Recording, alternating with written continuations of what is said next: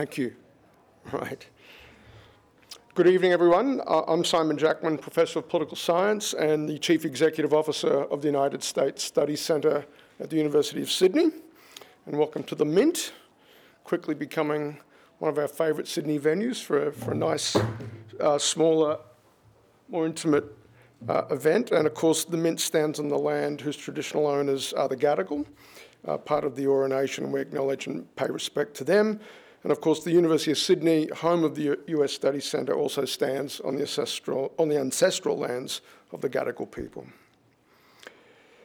Tonight we're here to launch a new report by the Centre's program on innovation and entrepreneurship, titled Bringing Industry to Airports, How the US Experience Can Help Western Sydney Take Off.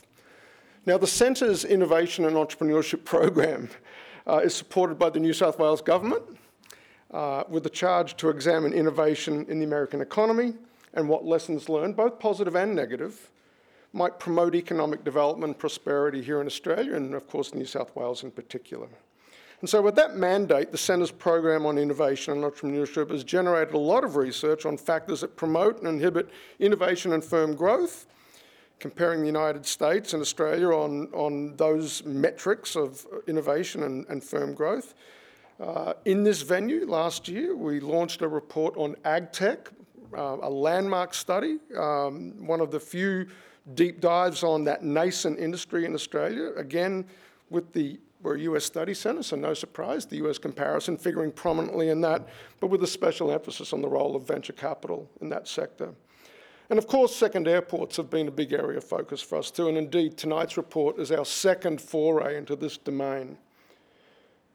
Our first report looked at the general policy settings that help make second airports a success. And of course, the US has many examples of second airports: New York, Washington, Chicago, Dallas, Houston, Los Angeles, and San Francisco. But the report we're launching tonight, Bringing Industry to Airports, looks more specifically at the question of airports as industry clusters. Specifically, this report answers the question, what kinds of businesses thrive from being adjacent to a modern airport? What's the optimal sequence of governmental and commercial commitments that enable that? And given the long time horizons involved when you're talking about something as enormous as an airport, what are the nascent or just over the horizon industries that you ought to be thinking about as you go down that pathway towards creating what we're calling out there in Western Sydney an aerotropolis? We're honoured tonight to have the Honourable Stuart Ayres, New South Wales Minister for Jobs, Investment, Tourism and Western Sydney, here to launch the report. And given that list of portfolios, it's pretty clear that Minister Ayres' responsibilities form something of a cluster themselves, centred on Sydney Airport being right at the heart of that particular configuration, that particular cluster of responsibilities. And of course, Minister Ayres has represented Penrith in the New South Wales Legislative Assembly since 2010, and Western Sydney has been part of his ministerial brief since 2013, so we're delighted to have the Minister with us tonight to help the US Studies Centre launch this report. Please join me in welcoming the Minister.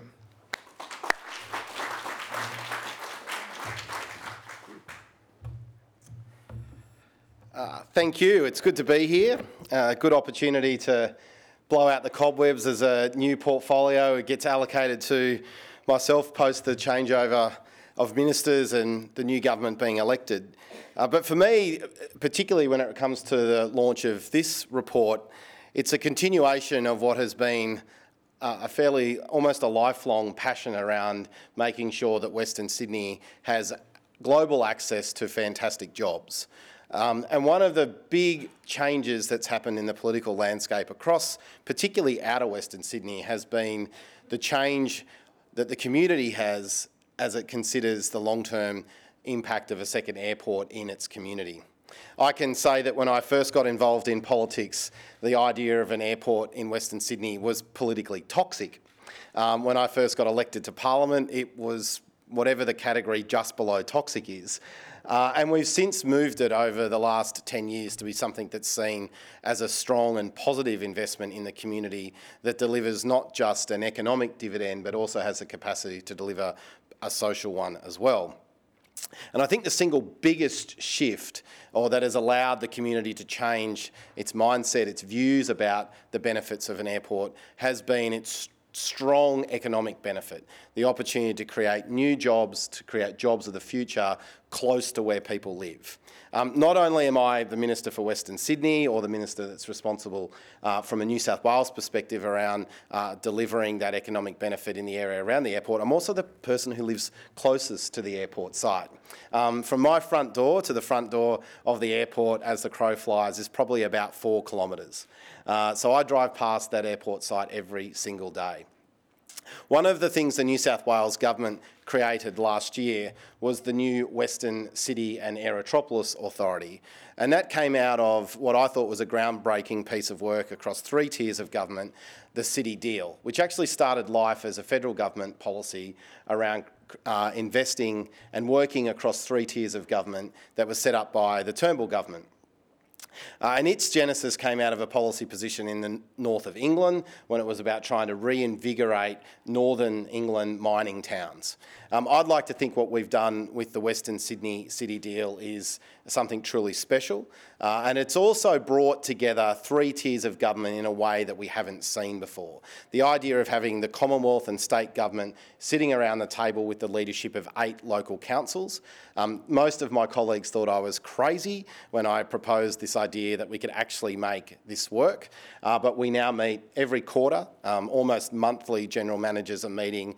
We have 38 key deliverables across the City Deal, and one of those was the establishment of the Aerotropolis Authority, which we now have in place. The chair of the Aerotropolis Authority is Jennifer Westacott, and one other notable member, considering what's been put in this report tonight, is the former Chief of the Defence Force, Air Chief Marshal Mark Binskin is also a board member. We've got other members across different sectors that are represented on that board, and Sam Sangster, the former CEO of Health Infrastructure, has been set up as the CEO for that Aerotropolis Authority.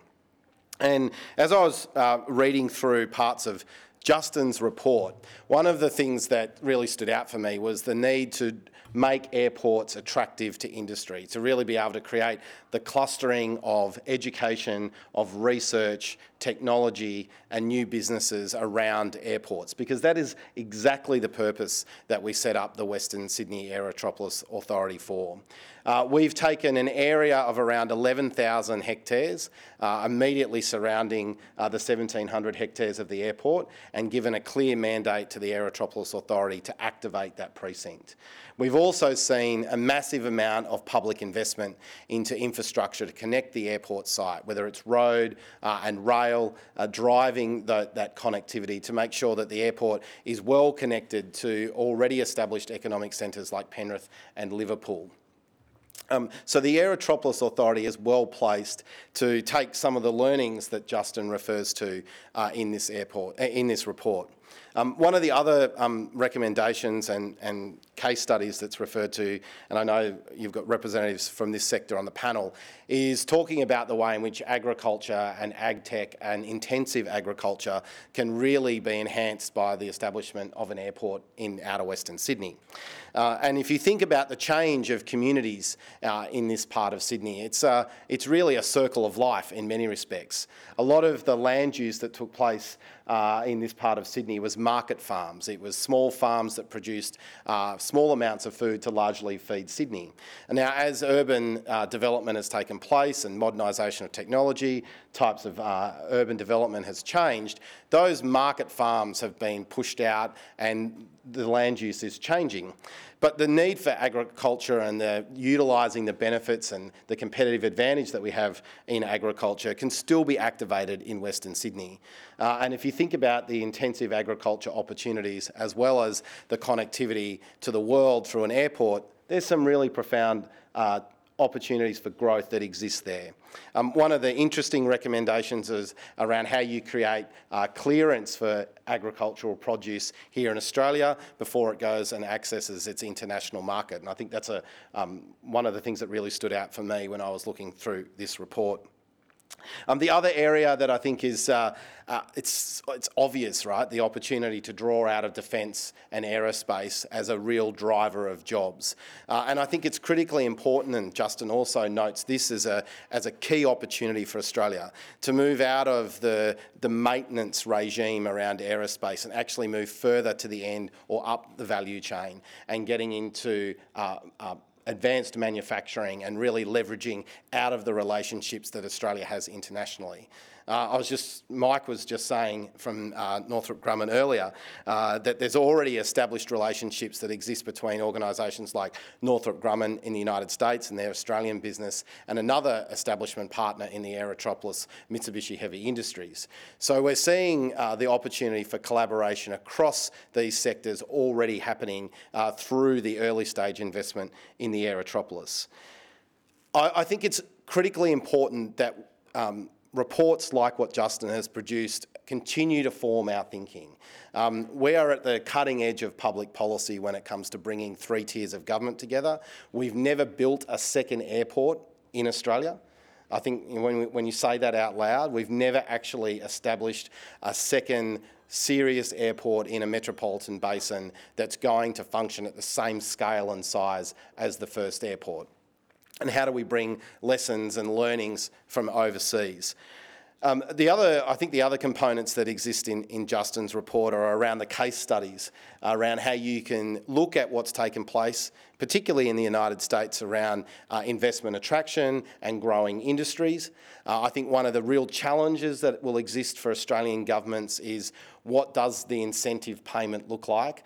Is the incentive payment come in the form of special economic zones, taxation, offsets, or are you really looking at trying to generate a lower cost entry point through increased investment from the state and federal governments around trunk infrastructure to make those early stage and establishment startup costs lower or de-risk that investment? One thing I can say is that we're on a very long journey, and I think a lot of the things that Justin highlights in his report is that this is not just from one election cycle to the next, or just the establishment and starting of the airport. The long-term objective for the New South Wales government is to create jobs closer to where people live. And if we're thinking about a public policy investment that's going to go 20, 30 or 40 years into the future, we can't just be thinking about the creation of jobs that exist today. We have to be thinking about how we set up that precinct to be able to create jobs into the future. The convergence of research and education, public policy to drive investment, and genuine land use planning that creates a precinct that attracts industry around an airport is the sole focus for me in that Western Sydney portfolio through the Aerotropolis. And Justin's report highlights many learnings from a market, the United States, that has done this many, many times before, some good, some bad. Justin, thank you very much for your work, and I look forward to hearing more through the course of the night.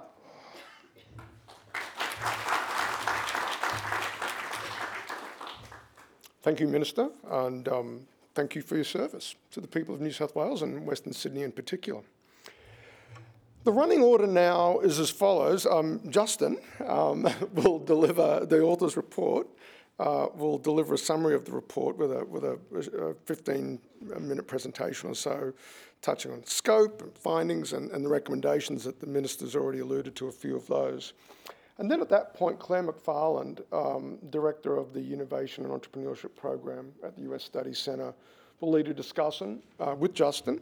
But as the Minister also alluded to, we're joined tonight by Mike Gallagher, Strategy Director for Northrop Grumman Australia, Serena Lee, Director and Co-founder of FarmWall, a very innovative ag-tech startup, and Simon Ringer, Professor of Materials Science and Engineering at the University of Sydney. So that will follow immediately after Justin's presentation. Justin, the floor is yours. Thank you again for helping the US Studies Centre.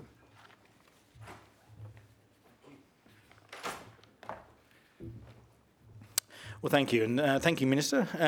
You stole a lot of the good content from the piece, so you're going to hear this all again. But it's good to see not only a minister who's clearly read and been briefed on the report, but obviously it didn't come as fresh thinking, and clearly a lot of the contents had already been thought about by the department and by its predecessors. So, and I think this is one of the points that we make in the report, is that actually the will of both the New South Wales but also the Australian government to make this happen is definitely there. And now what we need to identify is some of those lessons learned from the US, in particular because it's the US Studies Centre, about how to actually make it work. So, and this is summarised in the key points, which is actually attracting the right companies to relocate or establish significant presences in the Badger Goose Creek Aerotropolis, as was called, will be challenging, and I don't think anybody doubts that.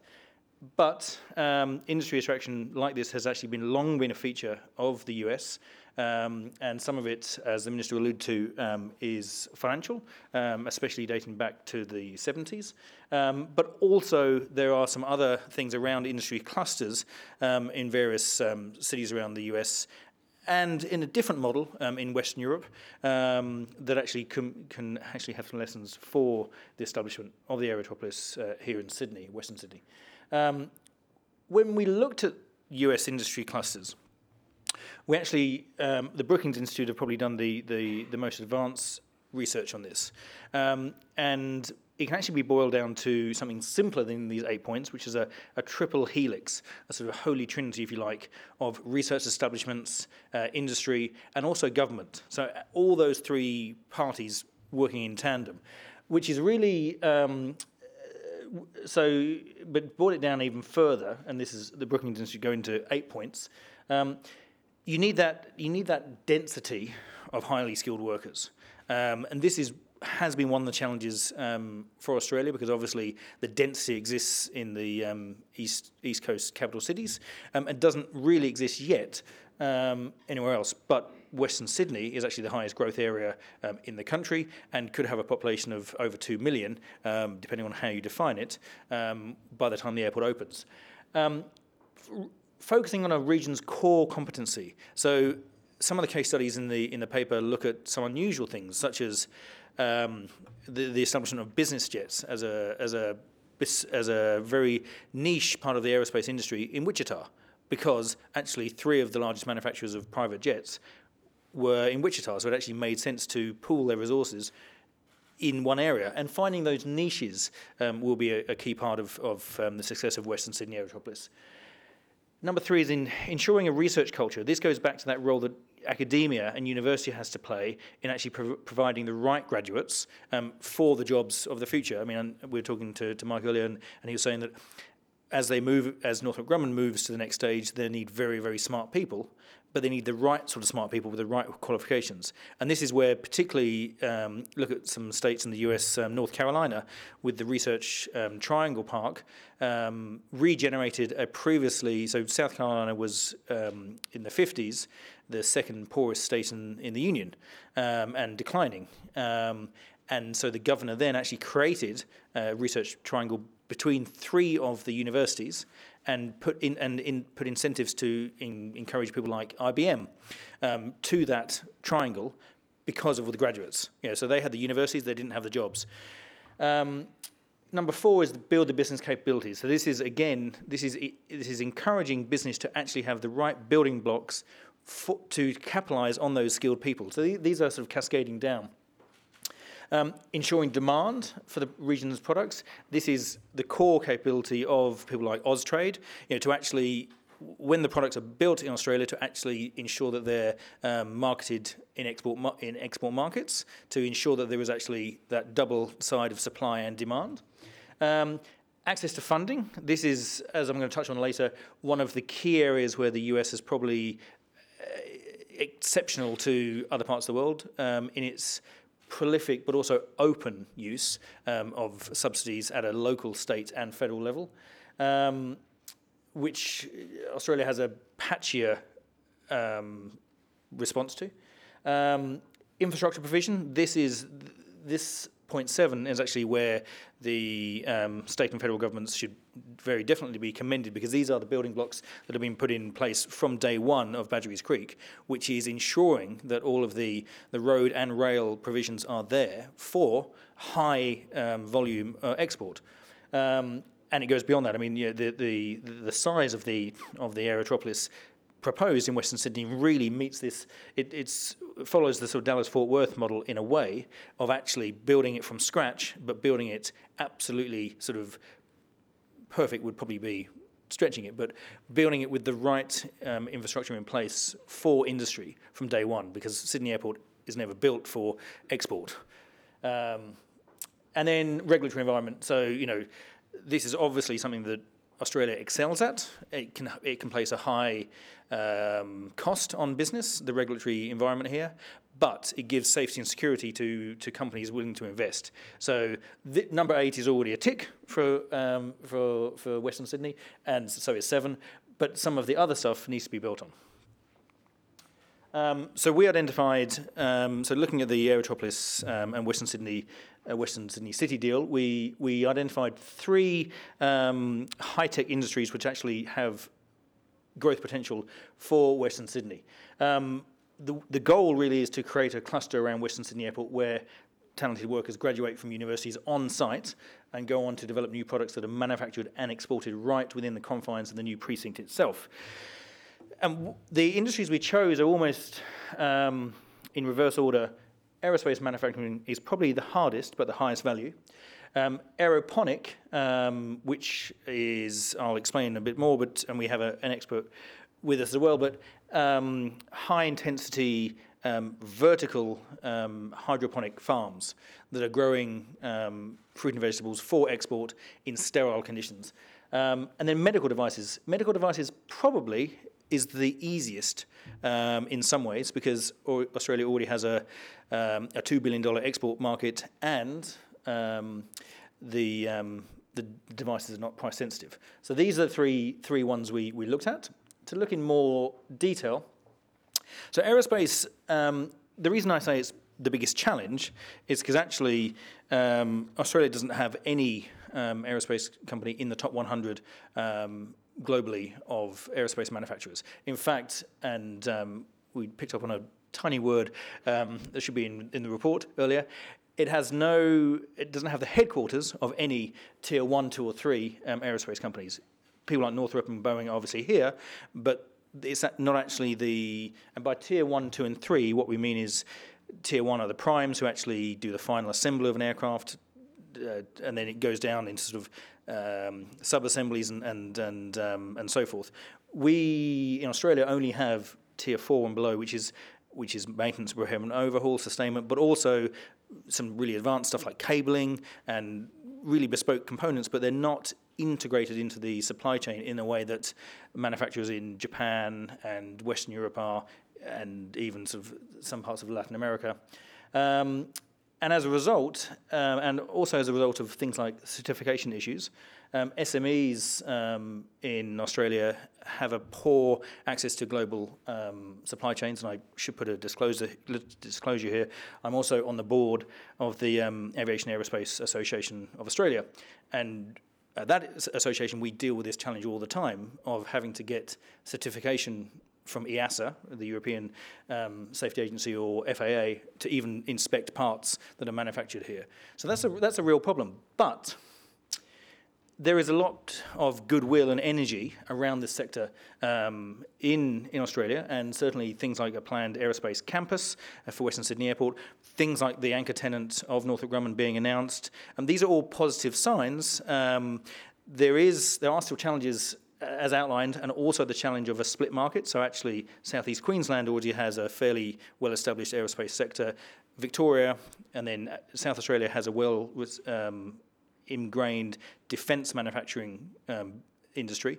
So actually, the challenges for Western Sydney aren't only those, but they're also attracting it from other states. But what I alluded to earlier about Wichita gives you some example of how how cities in America could actually play to their strengths, and if New South Wales needs to find a niche. So actually, if you look at the top 10 aerospace towns in the US, Actually, the biggest by number is Seattle. But what this graph shows here is actually by specialization. So 18% of advanced workers in Wichita work in aerospace. So actually, as a niche, so Wichita, Kansas is actually the most highly specialized city in the US in terms of aerospace manufacturer. And the reason being because there was this sort of buccaneering entrepreneur, Bill Lear, who bought Swiss fighter jets and decided to turn them into business jets or private jets. And people thought he was crazy, but the people of Wichita, Kansas, said, well, actually, it might just work, and we'll give you some money to try it. And as a result, the Lear jet was born and became synonymous with private jets for 30 years. But they couldn't have done that in Wichita without Beechcraft and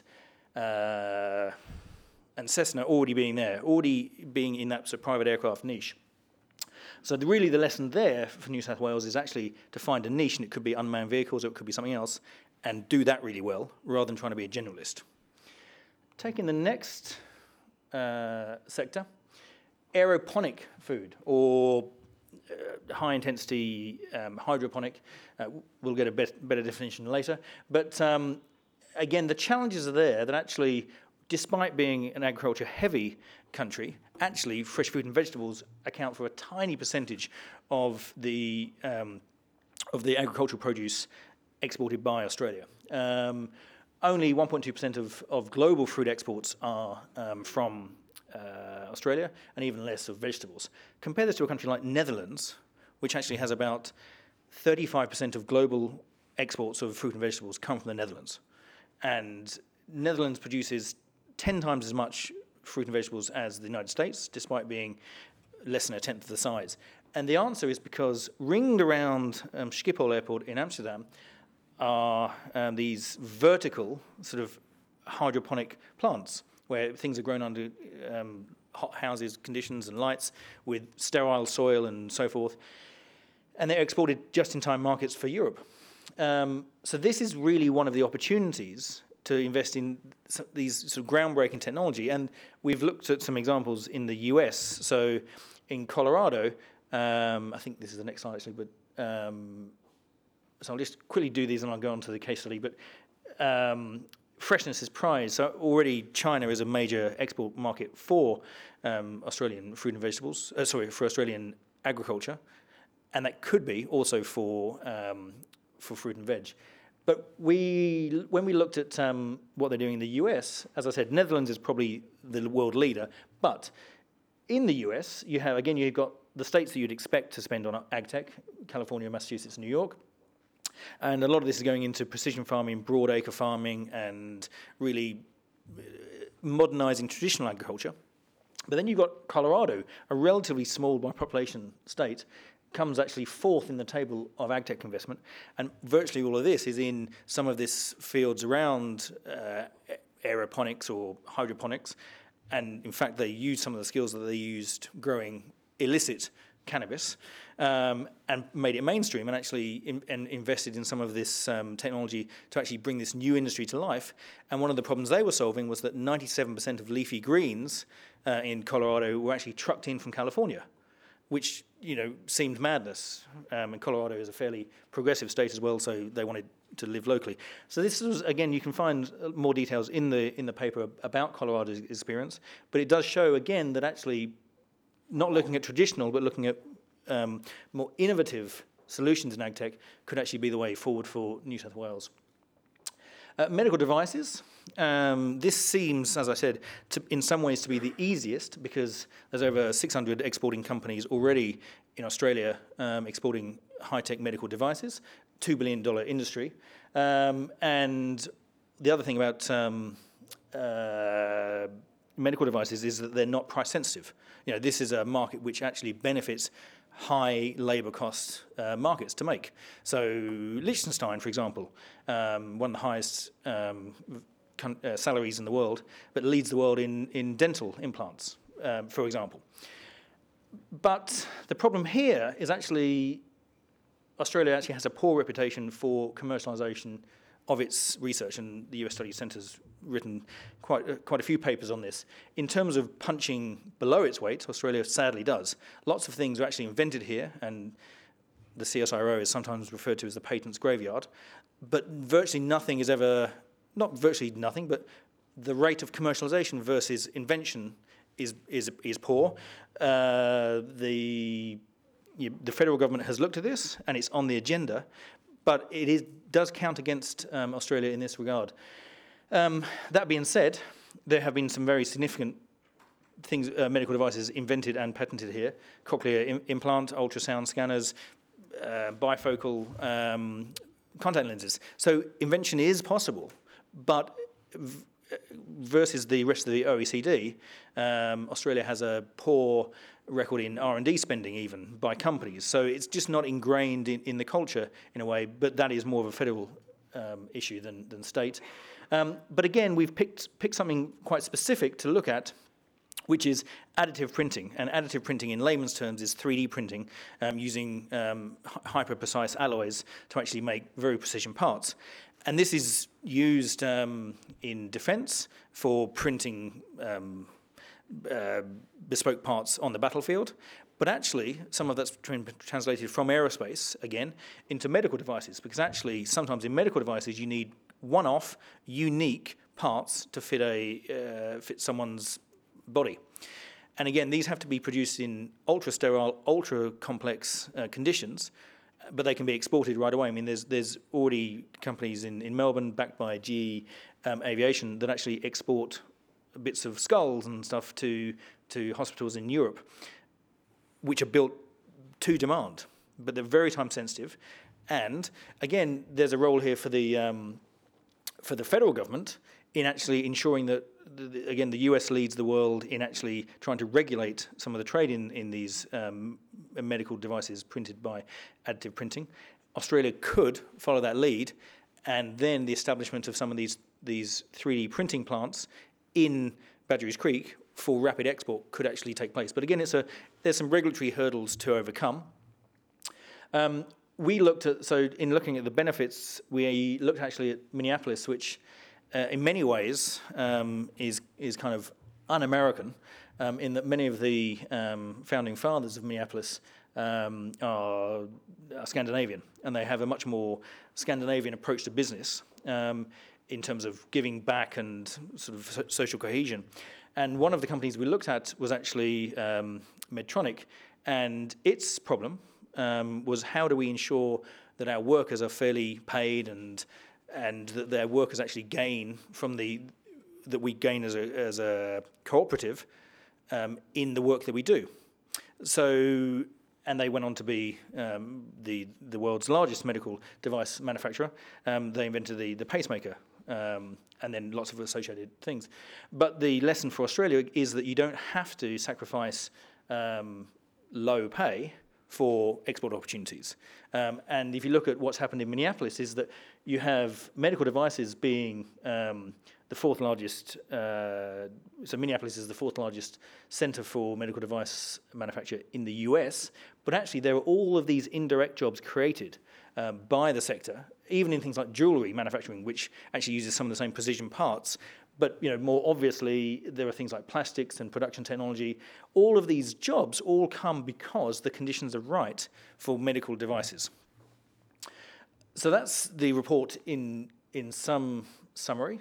But the surprising thing that we found, which the minister did allude to, is in the US is the openness to talk about subsidies. I mean, there was actually a bidding war, as you probably read, to have the second headquarters of Amazon, and in the end, Virginia ended up stumping up $750 million, which was all public and above board, and this attraction through government funds, job buying or pork barreling or whatever you want to call it, depending if you want a positive or negative slant, is commonplace in the US. And in 1976, Volkswagen were looking for an overseas plant, and Pennsylvania actually bid essentially $100 million in tax breaks to acquire the Volkswagen plant. And then this led to a trickle effect of other foreign automotive manufacturers actually seeking and getting similar deals from other state governments. And what this table here shows, and we've got a longer list in the paper, is the quantum, really, of some of these deals. Now, some of them are fairly uncontroversial, leaving aside World Trade Organization. Boeing, for example, receives an enormous amount of subsidy through over 1,500 different awards. But that does actually deliver quite a big bang for its buck in terms of job creation. And then there are some others, like number 9, Cheniere Energy down in Louisiana, which actually are probably more contentious in the number of jobs it created versus the amount the state government actually had to pay. And we go into some detail in the paper about some of the pitfalls that Rhode Island is another one that did a spectacularly bad deal. But it is still much more prevalent and much more open in the US, and I suppose that's kind of one of the main things that we found. Again, the Minister has stole my thunder and has already said the recommendations, but I'll go through them again. So yes, this pre-clearance work, so in the export of agricultural goods, this has actually been trialled by New Zealand to try and get stone fruits actually cleared for customs at the time of picking. And that's a trial that New Zealand has, and Australia's looking at something similar for South Korea. But actually, it's within the federal government's remit, and they've looked at this in Toowoomba in Queensland to pre-clear beef. That's a trial which hasn't yet taken place, but is being thought about. By there are barriers in the way of various countries put up photosanitary requirements as a proxy for trade barriers. But if there was a will there to actually get products cleared at time of production through sterile environments, actually that could open up huge opportunities for horticultural exports. The next recommendation, which I think I touched on earlier, is this work, again at a federal level, around ensuring that global guidelines for medical devices, that actually some of this new pioneering work around additive manufacturing is actually that Australia is one of the pioneers in passing Therapeutic Goods Administration, passing some regulations and guidelines which then allow those goods to be exported. And this is really an emerging sort of field. The US Federal Drug Administration, I think, is the first country in the world to actually do those guidelines, so Australia could be the second, although I think Israel is about to publish its. The third recommendation is really to, and we're going to discuss this on the panel a bit more, but is how do we actually move aerospace manufacturing, from sort of a supplier of a supplier level to being higher up the value chain. That's more complex because obviously we're a long way from the main markets, but there are again some things at a regulatory level around certification and mutual recognition of certification that can be done. But then the fourth one is trickier, really, which is that last point about subsidies.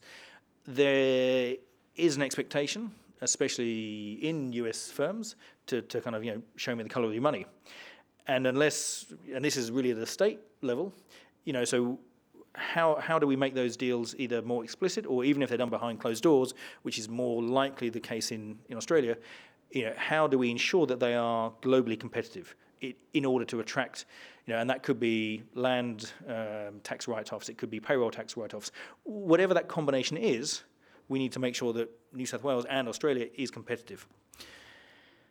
And that is it. So you don't need to read the report now, but if you do, you will have a copy.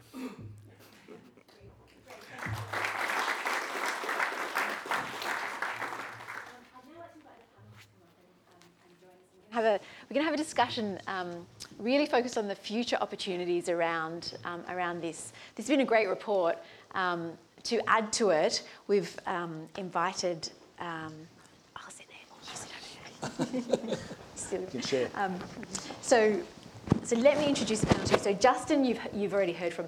Justin is the author of this report and is a non-resident fellow with the Innovation and Entrepreneurship Program at the US Study Centre. Simon pointed to me before, but for those of you who didn't see me sitting over there in the corner, I'm Claire McFarland and I lead the Innovation and Entrepreneurship Program at the US Study Centre. Justin is one of our very valuable external non-resident fellows, and as Simon mentioned, this is his second report that he's written for us. Next to Justin is Professor Simon Ringer, who is from the University of Sydney and has two hats really. He's the Academic Director of Core Research Facilities at the University of Sydney. He's also a Professor of Material Science and Engineering in the School of Aerospace, Mechanical and Mechatronic Engineering, and is an expert in additive manufacturing, and so it's going to be great to hear his perspective on things. We also have Serena Lee, who is co-founder of indoor vertical farming startup Farmwall, and the first question that I'm going to ask Serena specifically to answer is around the differences between aeroponic, aquaponic, hydroponic. We'll come to that in a minute. And next to me is Mike Gallagher, who's the Strategy Director for Defence Industry Prime Northrop Grumman in Australia. And so welcome everybody. And the format is I'm going to ask some questions and then you guys will get the opportunity to ask some questions of the panellists. So, and what I wanted to really focus on as part of this discussion is around, given that the airport is coming into its operational phase in 2026, I wanted to have a bit of a discussion about what do the future opportunities look like, and so that's really my first question is to take advantage of this proximity to the airport and the focus that the New South Wales government has had in these particular industries that Justin has spoken about. What do these industries look like over the medium term? Simon, I'll start with you. What does advanced manufacturing look like over this kind of medium term horizon from your perspective? Thank you, Claire. Yeah, thank you. Well, certainly manufacturing is really changing before our very eyes in a really profound way, scientifically and technologically. And it's been touched on already that this idea of additive ways of making things where we can take tiny pieces of matter and pulse energy very locally and fuse them together, right? It's a totally different way of making things. We can then build up structures into shapes that we could have never considered that we could build, and we can build these up sort of bottom up, layer by layer. And the human beings pretty much know all they need to know about the elements on the periodic table, but if you even just think about the combinations of two elements on the periodic table, we haven't explored all of those. Think about the combinations of three elements, 4 and beyond, right? So suddenly the explorer space gets very exciting, scientifically, technologically, etc. And so the factory of the future is a very interesting place because now we've got, and Australia has a terrific opportunity to really succeed with this notion of a factory of the future. We're going to be doing new kinds of materials. We're not bound, you talked about the qualification issues. Well, we have to reinvent how to qualify materials in an advanced manufacturing paradigm. We're going to be using AI kind of algorithms to help us to do that. There's going to be a lot of autonomous systems in here. And so they're all things that actually Australia's pretty primed. And of course, to finish there, when you look at all of the reports that the big consulting firms are putting out about additive manufacturing, advanced manufacturing, the only argument is to how many $1 trillion is this going to be worth in the next 10 years. So a lot of changes are happening. Yeah, great. Serena, from your perspective, what is, and I mean, I've had the opportunity to see the one of your farm walls here in the city when it was here as a pop-up. What's your perspective on the future of agriculture and what it looks like?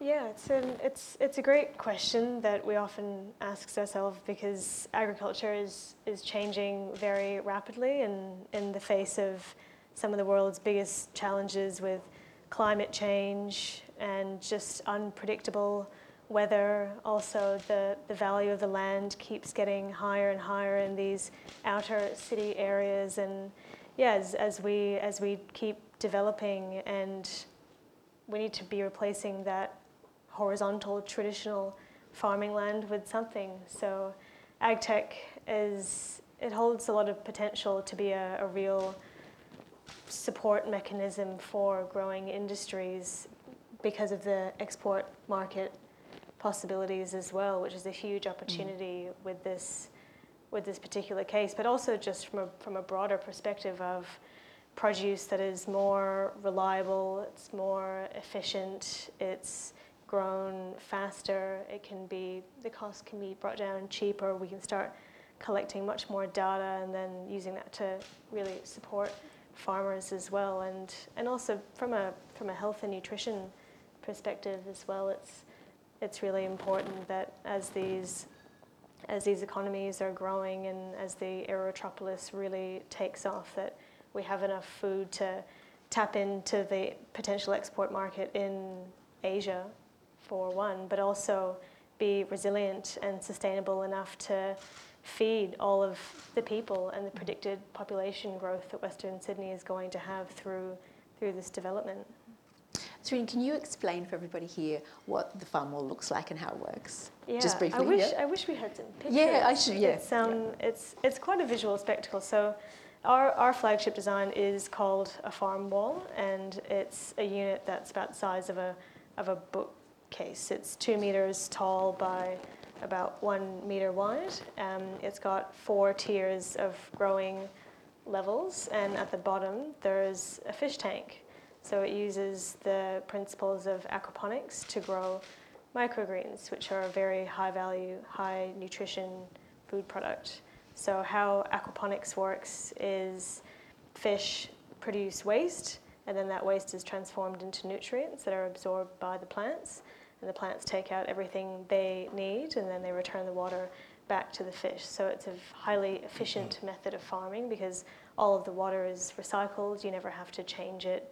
It's quite sustainable in its usage, and it's in a larger scale, it can actually be a 2-crop out of one system because you can farm fish as well. So the farm wall is a micro version of that we put into cafes, restaurants, schools, workplaces, so that we can use it as a bit of a showpiece to start the conversation around the future of farming, future of food, and also give patrons, employees, school children a really interesting talking piece just to start that conversation around what our future cities are going to look like and how we're going to feed all of these people. And the difference between aquaponics and aeroponics is that aeroponics grow plants in the air, is that right? With nutrient mist? Yeah. I wasn't sure if the push for aeroponics was because of the Aerotropolis, and there was a bit of an intentional link between there, but so aeroponics is when you grow plants with mist. So you don't use soil or any aggregate medium. Water gets misted, and the roots dangle in air, and water comes down in increments. So they get all of the nutrients that they need from that mist. They get the appropriate levels of water without any of the mold or the stagnant pest issues that result from having still water, and they're very oxygen rich because they're completely exposed to the oxygen at all times, so they have a very, very high production, high volume, high yield. Hydroponics is similar, but hydroponics is when they grow in water and then you add the nutrients into the water. And aquaponics, as explained before, is a combination of aquaculture and hydroponics into one. So that's a mini science lesson. That's great. Thank you so much.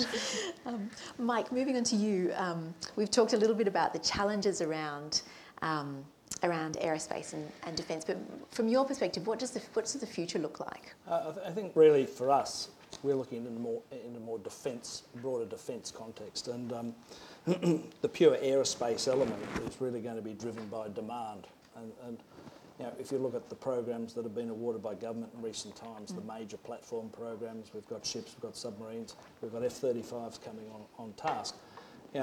Do we have the throughput that we need to have that? So we're looking at a much broader defence perspective, and when you look at government's commitment to the $200 billion expenditure over the next 10 years in the investment plan, There are a raft of high-level, high-quality systems architecture-based programs that are coming down the track. Integrated air and missile defence systems, integrated battle management systems, communication systems that are going to harness the data that's coming. And people may be familiar with the Triton aircraft that the government's just committed to.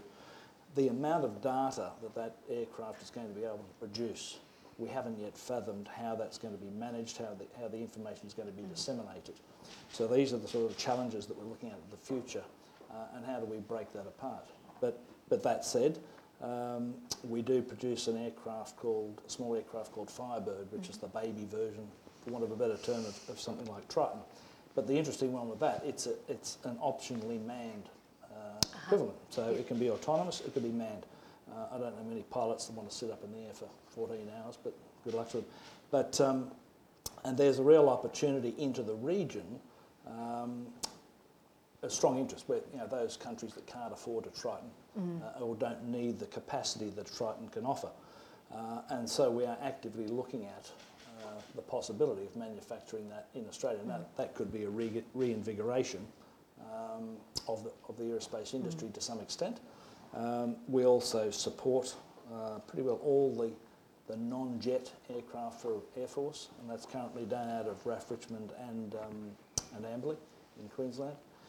So we're trying to harness that energy and use the Aerotropolis as the feed for that raft of capabilities. And so we're going to need a lot of smart people out of that system. Yeah, and I'm going to come back to the need for smart people shortly, because it's one of the kind of enduring issues, I think, not just in these industries, but more broadly. But Simon, I wanted to ask you, back on the additive manufacturing, the report talks a bit about the opportunity around medical devices, but there are so many possibilities around additive manufacturing. What are some of the other areas that you think are possibilities for in this airport context? Sure, right. Well, yeah, the biomedical, very exciting, no doubt. But, if we just look at, following actually on from Mike's point there about this opportunity for reinvigoration, today's aerospace industry in Australia, there are 900 plus companies, 14,000 people working in there, and it's true where the tiering is. But that's a $4 billion turnover annually, and it's about a 25% export orientation. So then when you look at the industry reports, so just in the business of aerospace itself, where, Airbus is saying that the aircraft industry is going to probably double every 15 years or so. That works out to be another 35,000 planes in about another 15 years. That's a lot of metal and composites and everything else flying around up in the sky. Little kind of cities almost, mini towns flying around there. So there's a terrific opportunity for us to move up that tiering and up the value chain. Because, as I said in my earlier remarks, manufacturing's changing. It's a whole game changer. And the classic Australian narrative of, there's a tyranny of distance here, there's high costs of labour. Well, no, there isn't actually. In additive manufacturing, the labour piece is equalised, and the distance equation is all different as well. So aerospace itself, I think, is a big opportunity for Australia. Our oil and gas industry, our mining industry, fabulously profitable kind of industries, and the work that we're doing with GE Additive at the university is also targeting those industries as being ready for a kind of a complete makeover in the way that they do maintenance, repair, overhaul. Yeah, great.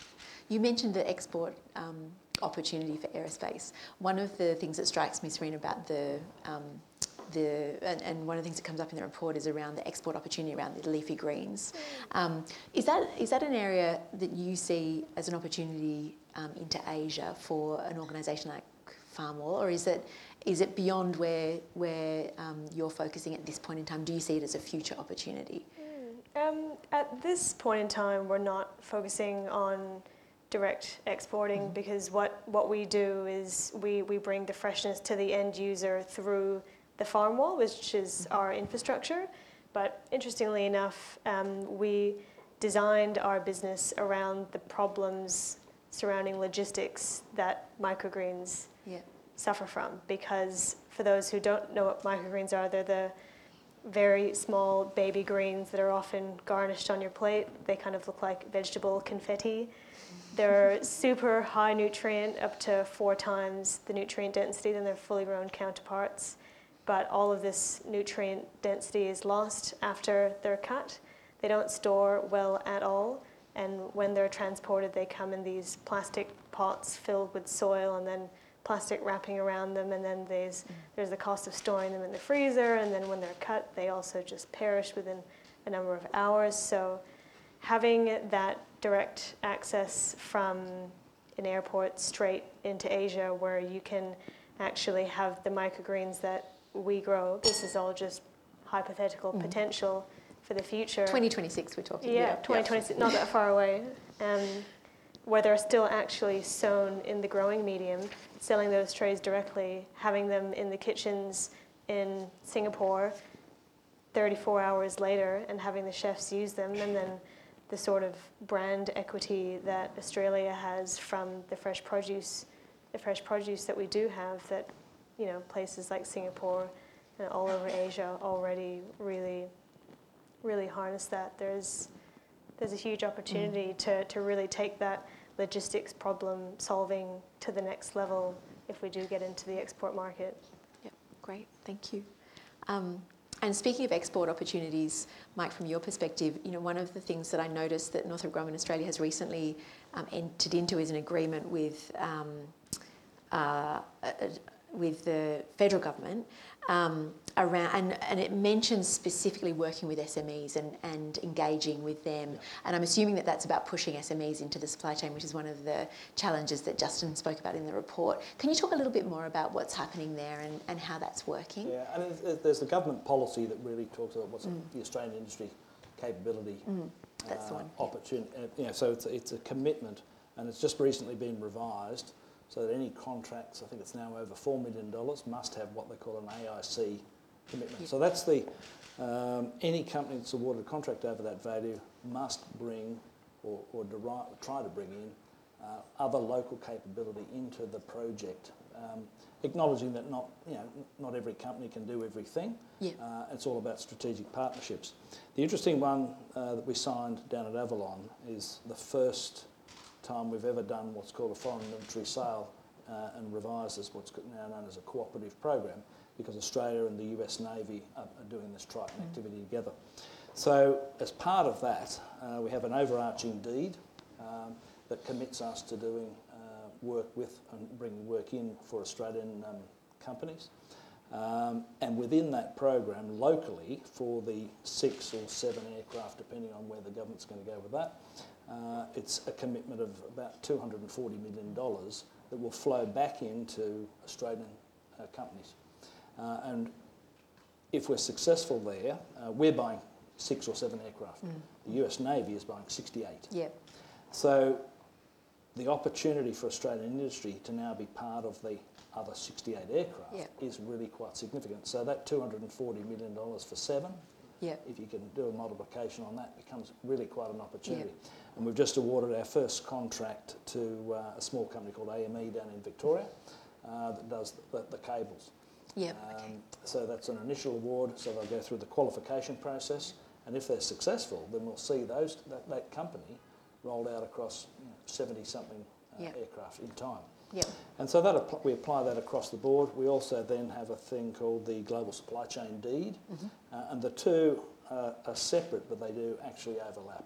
So that's where we, as a large defence prime, are looking for Australian industry capability that we can introduce, in our case, into the North American market, into a number of key programs. The key, a big one for us at the moment, is a company out of Bankstown called Quickstep, and it's absolutely astounding what those guys do in the way of composite production, and they're doing, I've forgotten how many component parts for the F-35. And that's going to go over the life of the program. It's a significant opportunity. So that's the sort of way we approach it, but it doesn't stop at the quick steps. We're always looking for new partners. It strikes me that this kind of and I don't know whether it has been a shift in policy, but that this shift in policy has made everybody kind of reassess how does that, how does that benefit the local businesses, and how does that then push into those global supply chains, and that benefits not only the Australian organisations and the Australian economy, but it also benefits the defence needs of the US. It does, and the good thing for us too is we look at what else can we export. We talk about doing the systems integration. Australia being a much smaller enterprise from a defence perspective. I mean, our defence force is smaller than the US Marine Corps in real terms. So we can be more agile. So we have to be more agile, we have to be smarter, we do things entirely differently, and that's the exportable part that the US hasn't considered. We haven't got the ability to throw people at the problem. We've got to do it cleverer, smarter, faster. Yep. And I want to come back to that question as well, because it's and maybe we'll start with that now, because that one of the enduring challenges that we hear about at USSE from a range of industry partners is this issue of getting the right skills and the right skilled people. What are the key skills that you guys have identified as the gaps, and what's the opportunity? And then I want to come to you, Simon. What's the opportunity to work with universities to meet those kind of needs and fill those gaps? Well, the key skills for us, are really at the top end of the engineering. The software engineering to achieve the systems architecture. There are a number of programs that Defence has got coming down the track that are, if treated in isolation, will have individual architectures, and the ability to support those individual architectures is extremely challenging. So they're looking for a more holistic approach, and that's going to require a different level of thinking, and that's where we are collaborating with the likes of our Defence Science and Technology group for sure. But we already have existing scholarships in place with a number of universities, looking at everything from quantum computing through to autonomous systems, and then we have grants in place with I think 6 or 7 universities on an annual basis, where we're promoting people into engineering. So it's all STEM-based considerations as we go forward. Simon, do you want to pick up on that? Because it strikes me that there's this challenge faced by universities, and in the context of this particular piece of research, the need, as Justin had mentioned before, to bring together government policy, universities and industry is really critical. It's one of the areas that I don't think we do so well in Australia consistently, and it'd be great to get your perspective on that, because it's heartening to hear from Mike that's working from Northrop. What's your perspective kind of more broadly? Yeah, well, I mean, certainly Mike's company, Northrop Grumman, have been really reaching out fantastically in that space. But I think this is something that the universities in Australia really do take very seriously. And I must say at Sydney, we really think we're onto something with this in terms of bringing companies onto our campus, getting our students in co-op programs, working over summer scholarships with the companies, and already in their undergraduate experience coming up close and personal with the frontier challenges of the companies. And typically the companies, this might be true in Mike's experience as well, is we're fiercely proud of the terrific students that we have on these Aussie uni campuses. They're by and large, they're superb, and we're constantly delighted and kind of stunned really by their passion and their ability to really make great contributions. The universities love this business of comparing various criteria, and one of the criteria in the World University Rankings is around graduate employability. The Australian universities do very well. Sydney is a top 10 worldwide university in that regard. So we know we've got to keep at it, but it's about that student engagement, having companies come to us, spend time on our campuses, and help us with the course delivery, in fact, and of course the student engagement in the organisations. It's interesting because it kind of flows into another part that was one of the observations in this report that's around that research culture. And Justin kind of touched on the point that in Australia we're not really so great at, we have a strong a as Justin mentioned, we've got other research that looks at this. We have a strong research culture in Australia, but we're not so good at then commercialising that. Do you see that as a real challenge, or is it a furphy?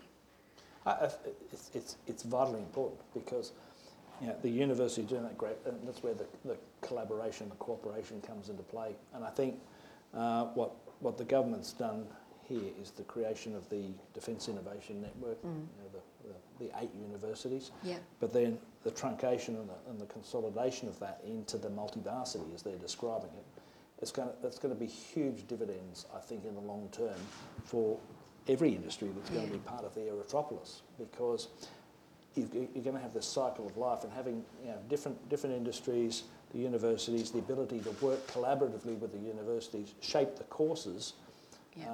It's going to be a standard course, but tweak it a little bit to suit the sort of people that we will need, or you'll need for the hydroponics or aeroponics. Sorry. It's that collaboration that's going to build the base, and I think that will have huge dividends in the long term. Yeah, great. So, do you have a perspective on that in terms of the challenge around commercialising R&D in Australia? Is it something that you guys have come across? We have started working with one particular university, but we've actually found it quite challenging to get the lift off. Yeah. I think we just like to do things really, really quickly. Yeah. And that has been a challenge. But we do get a lot of university and student engagement, in particular for work experience and also skills around showing the commercial outcomes of hydroponics, aquaponics. A lot of the time it's students that are doing things in labs behind closed doors, and they don't often get to see where their skills are applied and the real meaningful aspect of how it can be integrated into life. And because we do a lot of front customer facing side of things where it's shiny and it's glossy, and they actually get to learn that interaction and see people interacting with their product and having that engagement around it. It's been really good. And also we're a very small company. I can count the amount of employees we have on one hand. So whenever people offer to do things for us for free, we always say yes, especially really bright students that are always willing to do research. We've got a team of MBA students from La Trobe University that are helping us with market analysis. We've got Melbourne Polytechnic horticultural students helping us grow produce in their greenhouses because they need a place for it to go in the end. Yeah. So we do try and link up with academic institutions as frequent as possible, because it is really important to show how the future of these industries from the get-go, from the very beginning. Yep, great. Thanks, Serena. Justin, last question to you before I open it up very briefly. Was there anything else in the report that you didn't cover that has kind of been sparked out of this that you wanted to talk about? Well, anything that struck you as you were doing the research that you didn't get to cover, or that I cut out of the report when I was editing? What did you cut out? Lots of detail, but honestly, I should thank the whole editing staff at USSC. I'm always grateful for good editors, and they really polished it into much finer form. But no, I mean, really, the size of the market really in the US is something which we covered in the first report. Actually, these city pairs that you need to have a functioning airport really don't exist to a great extent in Australia. There's 178 cities in the US with a population of greater than 100,000. And actually, that's what you need for functioning commercial air transport, and then you can build the industry around it. Whereas in Australia, basically, you've got the capital cities plus Townsville, plus even if you can't include New Zealand and New Caledonia, you've still only got 12 cities of that sort of size, which actually makes the air transport industry more difficult to sustain, even without the addition of industry. And I think that is something that probably doesn't need to be downplayed, because the reason why state governments in the US have attracted industry to airports, I mean, some of them are clear-cut cases like when they built new airports in Chicago. There was a political move by the mayor of Chicago at the time to actually create industry around the new airport. Similarly, in Dulles in Washington was almost a white elephant for years, until some federal legislation around noise actually and forced all the West Coast airlines to actually land their noisy jets in Dulles because they weren't allowed to fly into what is now Reagan National. So there were some sort of pieces of legislation that actually helped second airports come up, and I think in Australia we've had we don't, apart from Avalon in Melbourne and arguably the Gold Coast serving Brisbane, we don't really have second airports here, so we haven't had that need for kind of government, heavy hand of government intervention. To what extent we can with Western Sydney, I think is still questionable, because you've got a fiercely competitive private entity in Sydney Airport Corporation, which will look at any government legislation that favours the new airport harshly, as it should, because it's responding to its shareholders' demands. It's a different dynamic, and I think it is another dynamic that actually needs to be considered in the light of looking too closely at the US for examples. Yeah, that's great, thank you. Now I'm going to open up for questions. We'll start here. You obviously knew I was coming straight here. Thank you. Thanks. Susan Pond from the Smart Sensing Network and a few other places. Mainly focused the panel discussion on aero, but it is an aerospace industry. So I wondered if panel members could comment on the opportunities for space in the Western Sydney aerotropolis. Yeah, I was going to break up aero and space. That's definitely a question for you to start with, I think. Northrop Grumman acquired an organisation, a large company last year called Orbital ATK, which covers everything from outer space to little tiny bullets. We also do the James Webb Space Telescope, which is going to replace the Hubble. And we're now bringing those new folks that have been integrated into NG into Australia. So that they have traditionally they've done Optus C and Optus D satellites. They've just come up with the new, what they call it, the MEV, which is the new power pack that will inject itself into an existing satellite and extend the life. So it's we are definitely looking at the opportunity for doing satellite type work in Australia. And we've had those discussions with the government already as to the sort of facilities that we would be looking at. Whether we export the satellites or we launch them locally is yet to be determined. We don't have that capability, but certainly the investment in the space, and particularly with the New South Wales government signing the MOU with the Space Agency, is really quite key for us to grow that capability alongside the pure aero part of space. Do you want to add to that too, Simon? Sure. Well, I mean, certainly, the business opportunities are there, and if we can move beyond, tiny little CubeSats and have decent-sized, washing machine, refrigerator-sized satellites, Australian satellites in orbits, where we can do hyperspectral sensing, apart from the defence piece that would be there. Bushfire monitoring, the ecological monitoring, the agricultural data that would gather for us is transformational. So I mean, every time I've seen these business cases put out, they look pretty compelling, and I think it's going to happen, and it's just a matter of when and which bodies are going to capture the opportunity. I'd also point the audience to a piece of research that came out of USSC last year that looks at the opportunity around space and does pick up a little bit on Western Sydney. Did you want to add to that, Justin? Sorry. That you reminded me that was something you cut out of the report. I did. Yeah. I'm sorry. But when establishing the Australian Space Agency, the launch facility was always going to be in the top end because it's close to the equator. But there was a bit of jostling for position around where the actual headquarters would be.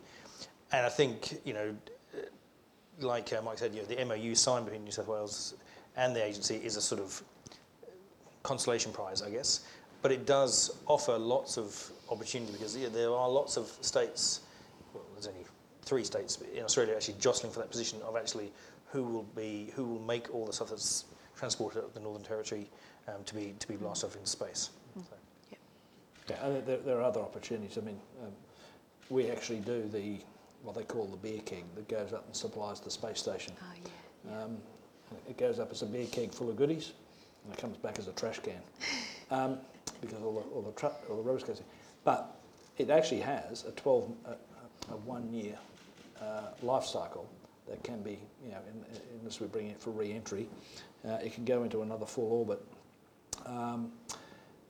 So we can put experiments on that. So it opens up a whole raft of other opportunities for Australian industry as we build this space capability locally. Everything from school kids to universities to get their experiments up into space. Can you grow leafy greens in space? We should try it. I was going to suggest that, aeroponics in space. Yeah. So it's a good way for us all to join forces. We We were looking for the common link. You'll hopefully get some results from me because you're not going to get it back. Vaccines is one of the things I know that they're looking at developing in space context, which is interesting. Sorry, I saw another hand up over here. Yes, thank you. My question's addressed to Justin. Thank you for this report, Justin. My question is quite simply, who is it, aimed at? And the reason I'm saying that, there's a few things I've noted in here. For instance, the bit about investing money, the government, etc. Unfortunately, here in Australia, our successive governments have been notoriously neglectant of manufacturing. If you don't dig it up, they're not interested. And that, to me, I see as a major barrier.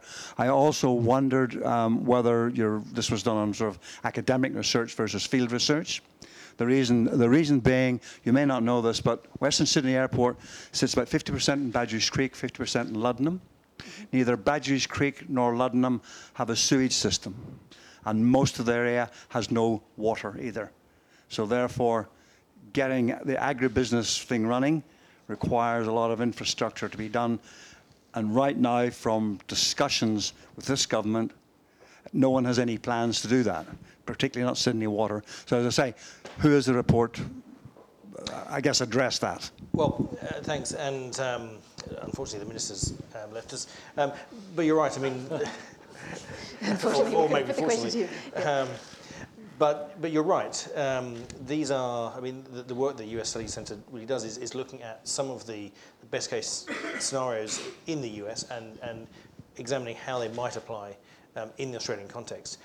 But all those three export opportunities that I mentioned or that I highlight all have their challenges. And I think I graded them kind of from hard to easiest. High intensity, precision agriculture, whatever, lies in that middle, really for that reason, because actually there aren't the systems there, very poor soil quality, and yes, you're right. I live in Eastern Sydney, so I refer to it as Badgerys Creek, even though I know it's more complex than that. But yes, the Farmers Association highlighted the fact that actually it's not very arable land anyway. This is why traditional agriculture couldn't work. But this is where some of this forward thinking about actually, yes, if we could put together a plan and actually find the investors to actually build these facilities, then actually there could be a way to convince Sydney Water or somebody else to actually supply it. But actually the thing, and I'm not the expert on the panel, but a lot of these ponic systems, hydro, aqua, aero, actually have much greater water efficiency than traditional agriculture. So actually, you're not injecting as much water as if you were doing broadacre or anything like that. So the return, and if you can use aquaponics, you're actually reusing that water anyway, which is re-oxidizing itself. So yes, these are forward. So the short answer is this is a forward-looking piece saying work is underway to attract industry as yet undefined to Western Sydney Airport. These are 3 possible areas if governments, both federal and state, and to a lesser degree councils, were forward-thinking enough, and I take your point that they're perhaps not, but we do have a 4-year electoral cycle in New South Wales that once we can get this federal election out of the way, is a fairly good, clear run. And, things might be possible. But I accept that, if you're a command economy like China, you could probably say, do it, and politics gets in the way here. But Are there any other questions? Yes, over here. Thank you. Justin, you spoke a little bit about... Oh, sorry, microphone's coming. Hi, Justin. You spoke a little bit about the competition between states for subsidies. Can you just talk a little bit about the experience in the political economy of those sorts of subsidies in the States? I know, for example... In the US or...? In the US, yes. So I know, for example, there was quite a lot of blowback for the subsidies that were given to Amazon in New York, and whether there's a way that you can sort of de-risk it for the public. Yeah, look, I mean, it's the Amazon one was very high profile. It captured the imagination. It was, high. It was running in the press a lot. Plus, there's obviously a dispute between President Trump and Jeff Bezos, so they kind of had a personal element as well. And you're right. The New York state government in Albany did actually reject part of the proposed package, and in Virginia they passed it holus bolus. But there were some more interesting ones, if you leave Amazon aside, which is high profile, like Nike in Oregon. Actually, they allegedly used a tactic of saying that Nike wanted to relocate out of Oregon and find corporate headquarters elsewhere, and the state government in Oregon actually gave golden handcuffs and kind of matched the deal that I think Illinois was offering, and actually matched it and bettered it. And to the citizens of Oregon, this was seen as a very good deal because they had huge sort of pride in Nike as a brand being headquartered there. So it all gets quite mixed up in politics, as you'd imagine. The last paper looked at specifically the dailies in Chicago, father and son, who ploughed lots and lots of money into O'Hare Airport, and became and cemented its place as at one stage the busiest airport in the world. And a lot of that was use of city and state government, and all really locking in Democratic support at a Congress level and at a city government level for decades. So there definitely is that vote-buying power of investing in airports, as long as the citizens believe that it was a good deal. And I think I mentioned, and in the report, there's two examples. Louisiana, which invested in a oil pipeline, which I think broke down at about $37 million per job, which the citizens of Louisiana thought possibly was misspent. And then Rhode Island spent $75 million luring computer games manufacturing, computer games software company from Massachusetts to Rhode Island. And then, of course, the company went bankrupt, and Rhode Island was left with a poor return on investment compared to what it had in the 2 years that it was operational. So there definitely are some bad case scenarios, and it is very much a case of vote buying or job buying, and it's just much more naked in America than it is here. Now, I'm conscious that we're now standing between you all and a drink, so if anybody's now brave enough to ask a question, please let me know. But given that I see no hands, I think all that remains is for me to thank Justin very much, to thank the panel, Simon, Serena and Mike, and to invite you all to please take a copy of the report, please read it. The audience for these kind of reports are both people like you, the educated public, and also government policymakers, and we hope that they hear our voices. And thank you very much for coming out this evening. Please come and join us for a drink and we can continue the conversation.